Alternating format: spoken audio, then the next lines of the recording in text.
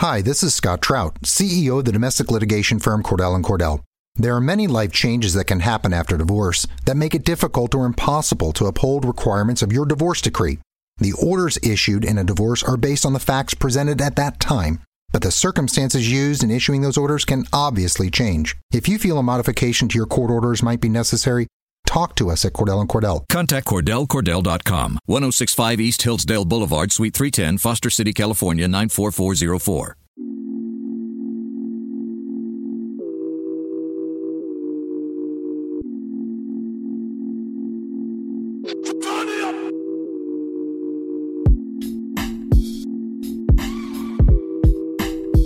Hello and welcome into a new edition of the Denver Nuggets Daily Podcast. I am your host, TJ McBride of MileHighSports.com. You can also hear this podcast over on Dash Radio, the Nothing But Net radio show that they do over there. We are going to dive into everything from the Nuggets' 114-104 road victory over the Dallas Mavericks to kick off the post-All-Star break stretch of the regular season. The Nuggets had 25 games left before coming into this matchup in Dallas against the Mavericks, and they have now come away with their 40th win of their season, their 15th road win of the season, which matches their mark from all of last season, and they still have, I believe, 12 road games remaining. And overall, they just looked fantastic because they played with so much energy. The execution wasn't necessarily there. They missed a lot of open shots. There were some bad defensive rotations. There were some sloppy turnovers. It did look like a game in which a bunch of guys had a long rest and a long break in between games, and they kind of came back sloppy. But the Nuggets won a sloppy, defensive-minded road game, and that's an incredibly important development for this Nuggets team, who has been on a drastic defensive slide basically since the start of 2019. So, overall, there was a lot of good to take away from this game. We'll talk about how the Nuggets played with tons of energy from top to bottom for every player that really played in this game. How Denver played a lot of three-guard lineups, and they're going to have to continue to play a lot of three-guard lineups. It was really interesting to see the way that Michael Malone was kind of working his rotation, and who didn't play was just as interesting as who did play and how many minutes. So like I was saying, we'll dive into, with the healthy roster, what this rotation is probably going to look like. We'll talk about the Nuggets winning on the road and with defense, the two things that they need to do to continue dominating as they have done for the majority of the year. We'll talk about Gary Harris's return from injury and how he has massively elevated the Nuggets defense in just his one game back. We'll talk about Paul Millsap's good game, as well as answering some Twitter questions to finish out the podcast. Before I get into all of that stuff, though, I want to give a quick shout out to the Regulators Regime. You can find them on Instagram under @Regulators Regime. They're the ones who made the beats on the intro and outro of this podcast, as well as the beat that you hear after the read that I do for Terrapin Care Station, which is the next company I wanted to tell you about. They're the best there is when it comes to cannabis goods. They are the presenting sponsor of the Denver Nuggets Daily Podcast, and here is a quick word from them. Before we get into the rest of the Denver Nuggets Daily Podcast, let me give you one quick word from our sponsors over at Terrapin Care Station. Since 2010, Terrapin Care Station has been providing patients and customers with high-quality cannabis products at everyday low prices. Serving the communities of Denver, Boulder, and Aurora, they offer their own flower and concentrates, as well as all the brands you love at prices that you just won't believe. They pride themselves in having the most knowledgeable and professional staff in the industry, and their team will work with you one-on-one to help you find the products that are perfect for you. Their dispensaries are unassuming, safe, and discreet, with ample parking at every location for a seamless retail experience. For up-to-date menus and promotions, head over to www.terrapincarestation.com or just come visit one of their 5 convenient Colorado locations today. Again, that is terrapincarestation.com, TERRAPIN carestation.com.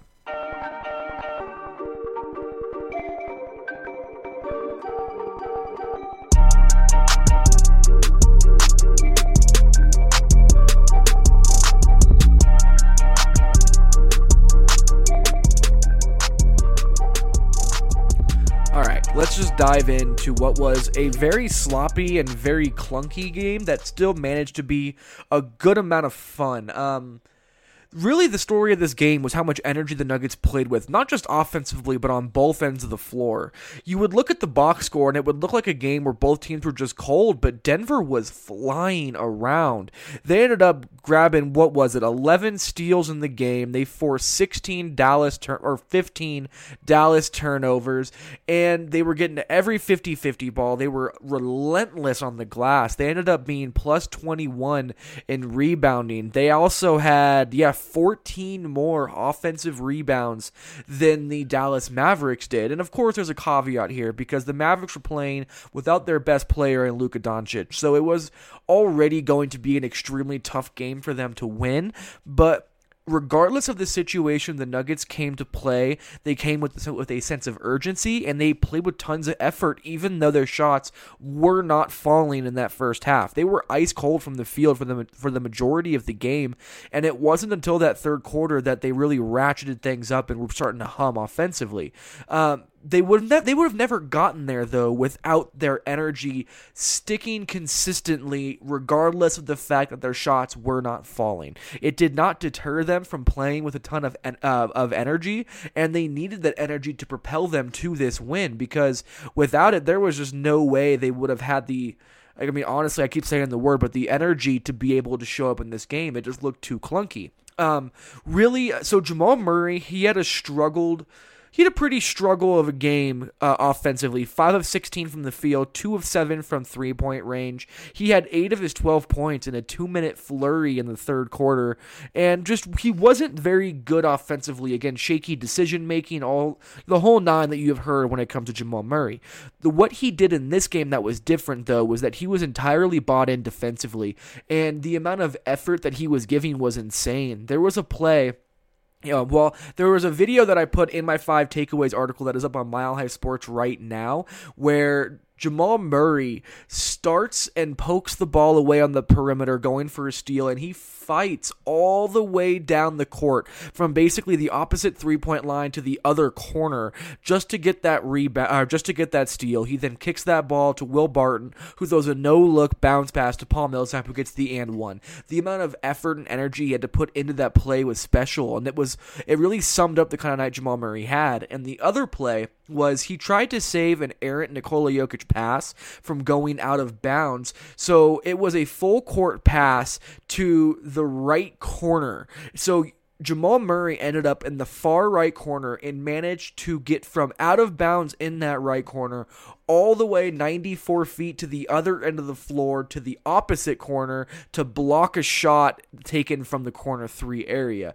I mean, the effort that he was giving was absolutely insane. He was diving for 50-50 balls, and it was just great to see. It did look like his ankle was still bothering him, that left ankle that's given him issues all year, and it did not help that he ended up getting his legs taken out from underneath him by Devin Harris, former Nuggets guard, when they were both going for a loose ball, and Murray came up limping a little bit more. So we'll have to monitor Murray more and more as the season progresses, but it was so great to see him buying in defensively so much, even though he just wasn't really there offensively as you would like to see.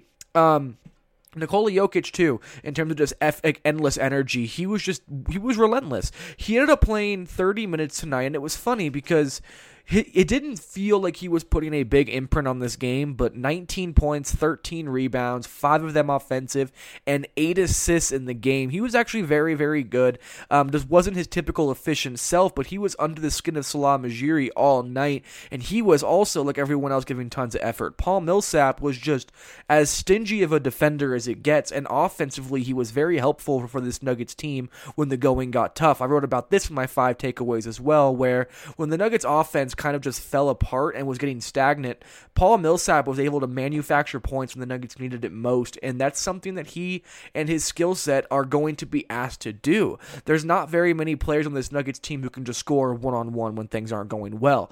Paul Millsap, Will Barton, Nikola Jokic, and maybe Jamal Murray are those guys.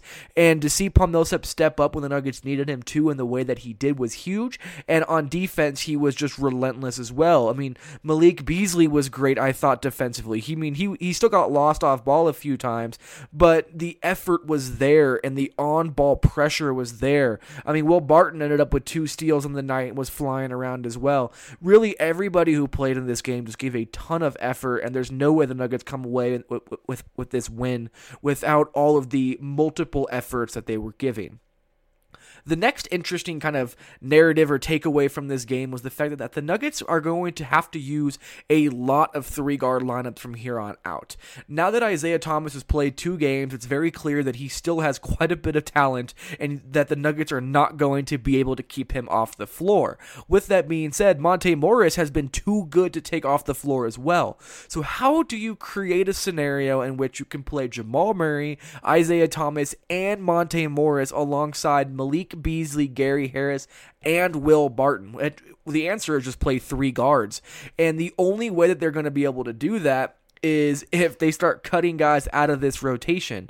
I want to talk about that separately a little bit, but just to kind of lead into it, Trey Lyles was out with an injury, and he could be out up to 2 weeks. So when it comes to Trey Lyles, he is likely not going to be in this rotation after he gets done with his rehabilitation as well, just because it's just not a role for him anymore. Additionally, Torrey Craig did not play a single minute against the Dallas Mavericks, and Juancho Hernangomez only played 9. So Michael Malone essentially only played a 9-man rotation, with Juancho Hernangomez playing just 9 minutes sprinkled in.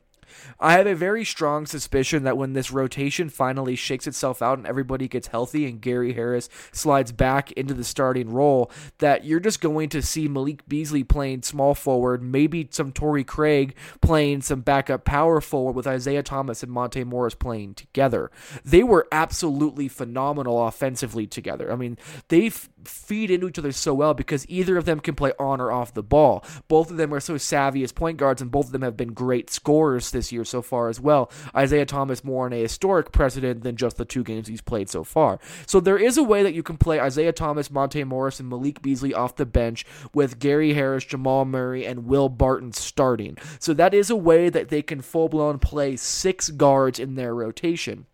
It's going to be tough, though. It's going to be a ton of small ball, but it does allow the Nuggets some interesting opportunities because it'll allow Mason Plumlee to get some more run than he would have originally had. Plumlee played 21 minutes tonight, the most of any bench player for the Nuggets, and he was able to do so because the Nuggets, he was the only big on the floor when it came to that bench unit that had to play incredibly small. It also allows Michael Malone to stagger Paul Millsap and Nikola Jokic's minutes a little bit, I think, because they're going to need some more size and some more defensive versatility on that bench unit. So it'll be interesting to see if Michael Malone elects to put Mason Plumlee in as his first guy off the bench with Nikola Jokic so that he can bend Paul Millsap into that role as a backup power forward a little bit after he starts the game, just by being able to stagger their minutes. It's going to be interesting how he does this, but it's very much so looking like what I thought it was going to be, where Trey Lyles is just not in this rotation, and then Torrey Craig and Juancho Hernangomez, depending on the matchup, will be the 10th and last guy off the bench.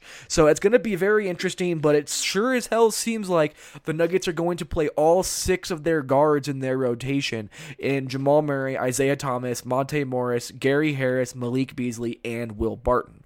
The other takeaway that I had from this game, this was probably the most important takeaway in terms of a grand scheme thing, is that the Nuggets are going to need to win games on the road, and they're going to need to win games with defense, and they did both in this game. They ended up holding the Dallas Mavericks to just 40.5% shooting from the field, 24.4% from the three-point line, and if it wasn't for the fact that the Dallas Mavericks got so many foul calls, there's a very high likelihood that Denver blows them out even more than they already did. So the Nuggets defensively, I thought, were very, very good in this game, and additionally, it traveled with them on the road when they played in Dallas for their first game after the All-Star break. That's a tougher game than it seems like even without Luka Doncic, just because it's hard to be completely locked in after the All-Star break, but the Nuggets came in, played very stringent defense, and they carried their defense on the road with them. If they can continue doing that, it's going to be huge for their ability to be able to I guess put away teams early, get some rest, things like that.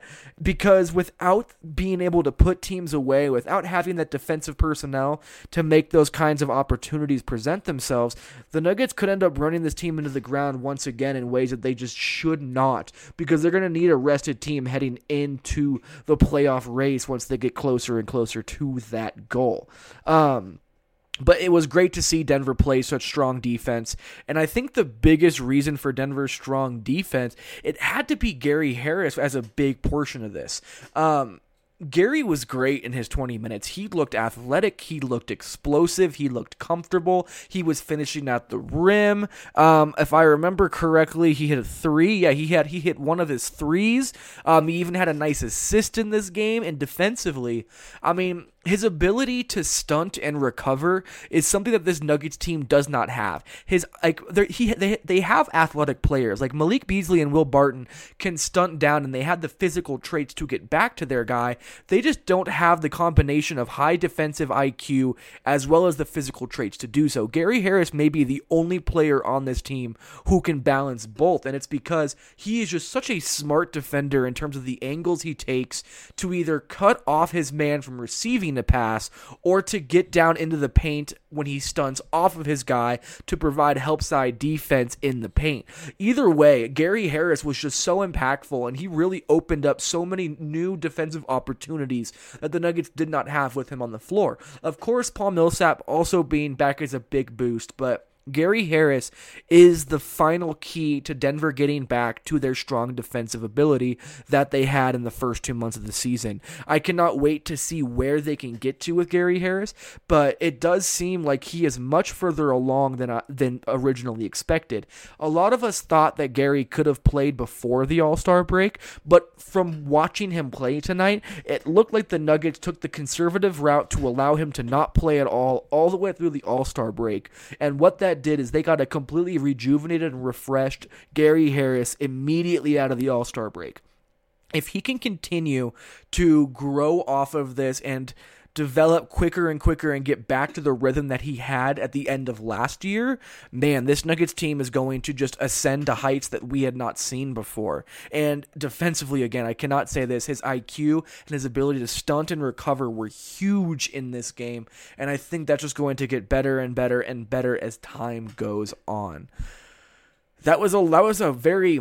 I spoke through that very quickly just because I've written a lot on this already, but man, what a performance from the Nuggets, considering that they just didn't have their best stuff in this game. And the second they decided just to turn the corner and they caught a rhythm offensively, they just took off in this game. I'm going to get to some Twitter questions here in a second, but before I do that, let me give you one more quick word from Terrapin Care Station, because they're doing some interesting monthly deals as well. So if you wanted to get a half ounce of flour and 4 grams of Double Bear hash, it's only going to be $99 at Terrapin Care Station. Additionally, you can get 8 grams of Double Bear concentrates for only $100. That is an absolutely incredible deal, and it's something that you should definitely look into if you're looking into cannabis goods at very affordable prices. Terrapin Care Station is as discreet as it gets. They always have parking on their site, and they get you in and out quickly. They are as good as it gets when it comes to cannabis goods, and it's definitely a place that is worthy of giving your business. So go check out Terrapin Care Station. Go check out their website, terrapincarestation.com. You can find them on Weed Maps. You can find them really anywhere. They're one of the more popular and more established dispensaries in the country, and they will do whatever it takes to fulfill your cannabis needs.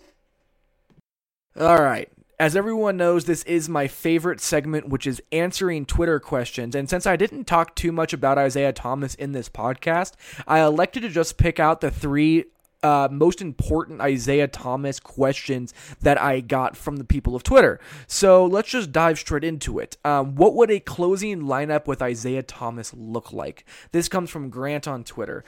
I like this question because it allows me to kind of open up a different conversation, which is the only way that Isaiah Thomas is going to close games for the Denver Nuggets is if one of Gary Harris, Jamal Murray, or Will Barton is struggling badly, or if Isaiah Thomas is just unconscious and you cannot take him off the floor, which either scenario is absolutely possible to happen.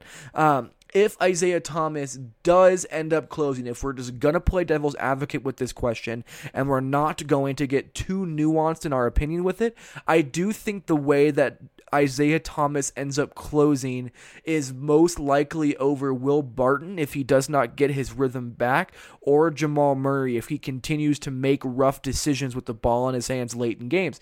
It's so hard though, because Jamal Murray has been one of the best clutch offensive players in the league. Gary Harris is arguably your best defender on the team, and Will Barton has the skill set that very few other players on this team have in terms of getting downhill and breaking down a defense single-handedly in isolation if needed. He can get his shot whenever you need it. Sure, Isaiah Thomas could, but if you're going to flip Isaiah Thomas for Will Barton, you're talking about playing 3 guards that are 6'4" or shorter, and then hopefully filling that in with 6'8" power forward Paul Millsap and then Nikola Jokic. That's a very, very, very small defensive team right there. So it's going to be extremely difficult to find a role for Isaiah Thomas to close for the Nuggets. So the way that I see it, the only way that this actually happens is if either one of those 3 is really struggling, or if Isaiah Thomas is just so incredible that they cannot take him off the floor and they kind of just pick their poison with who they bench at that point. So I don't see it being a scenario. I don't see it being a consistent thing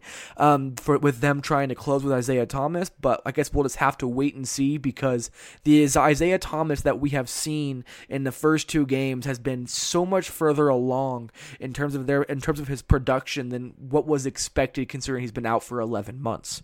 How does Isaiah Thomas affect Denver's ceiling? I love this question as well, because what it does is it opens up the idea that playing 3 guards this consistently is actually going to further weaponize this Denver Nuggets team, because you're just adding another lethal shooter, another guy who can break down a defense when he needs to, and another just very intelligent pick and roll ball handler who can create for others. And the other thing is that as much as I love Torrey Craig, and everyone who has followed my work knows that I'm extremely high on Torrey Craig still, it's that defenses will just completely sag off Torrey Craig and force him to beat you. When you don't play a guy like Torrey Craig and you go smaller and you add in a guy like Isaiah Thomas into the mix, all of a sudden you have a 5-man group that you have to just defend straight up, because if you help off anybody, that person can hurt you. You have to be able to play them just one-on-one, spread out, because if you can't, it's going to absolutely be impossible to defend them. So I think Isaiah Thomas is going to significantly raise the ceiling of this team if he can continue playing the way that he has played, because there's going to be no actual way to defend this Nuggets team. And honestly, the Nuggets have done a very good job of covering up for Isaiah Thomas defensively in 2 games so far. Mason Plumlee tonight was great communicating with Isaiah to pre-switch and to get him out of mismatch scenarios. If the Nuggets can continue to do that and not fall off a cliff defensively, having Isaiah Thomas taking on either Juancho Hernangomez or Torrey Craig or Trey Lyles' extra minutes and going smaller is just going to make this team even more versatile offensively, which should terrify the rest of the NBA. What type of role would Isaiah Thomas have in the playoffs? I think that you would just see him play an expanded role off the bench. I could see a scenario in the playoffs in which Jamal Murray is not playing 38 to 40 minutes a night like he has done the majority of the season. I could see him playing more of a rotation like he did tonight, where he only played 33 minutes, and you see Isaiah Thomas get 15, and you see Monte Morris get 19. Being able to take some pressure off of him, get more of a fully energized Jamal Murray, while also allowing savvy and more polished point guards to run the show for longer periods of time, can be beneficial for all parties involved. I also think that when it comes to the playoffs, you can now play one of Monte Morris or Isaiah Thomas alongside Jamal Murray significantly more than you would in the regular season, which in turn allows Jamal Murray to play off-ball as opposed to forcing him to make high-level decision-making reads in the pick and roll and as a ball-dominant point guard or whatever he is playing, whatever role he is playing in a playoff atmosphere where they're going to be going after him. So Isaiah Thomas brings so much more versatility and a lot more of an ability to hide mismatches or hide situations that can be exploited by the opposing teams. Thank you again for everyone sticking with me and listening to this podcast. It's been a lot of fun. The growth just continues to get bigger and bigger and bigger. The Nuggets are now 40-18 on the year. They are 22 games above 500. They are now 15-14 on the road, which matches their win total on the road for the entire year last year, and there's still 12 road games remaining.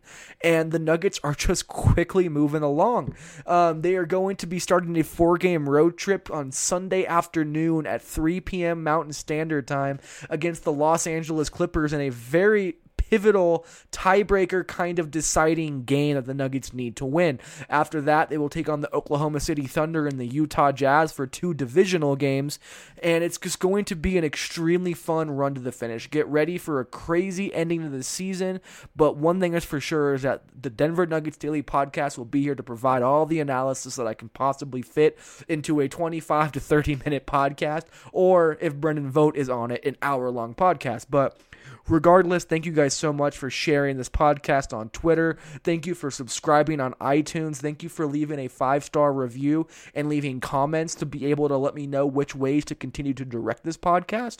Without fan interaction, without getting questions from people on Twitter, without just knowing what fans are looking for, this podcast will never get better. So thank you guys so much for supporting me on this path. It's been tons of fun, and there will be another podcast on Sunday night after the Nuggets take on the Clippers. Until then, have a great rest of your day, and we'll talk to you guys soon.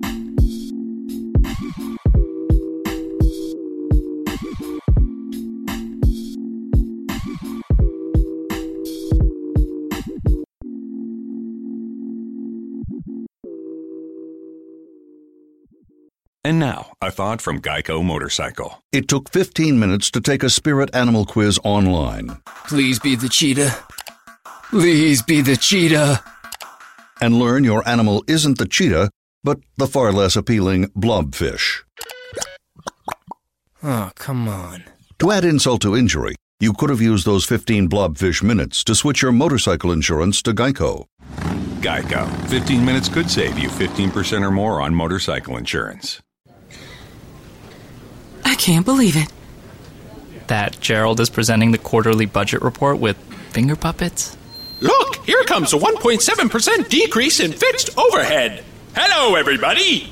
No, I can't believe how easy it was to save hundreds of dollars on my car insurance with Geico. Who are you? The projected increase in organic Q3 revenue. Hooray! Believe it, Geico could save you 15% or more on car insurance.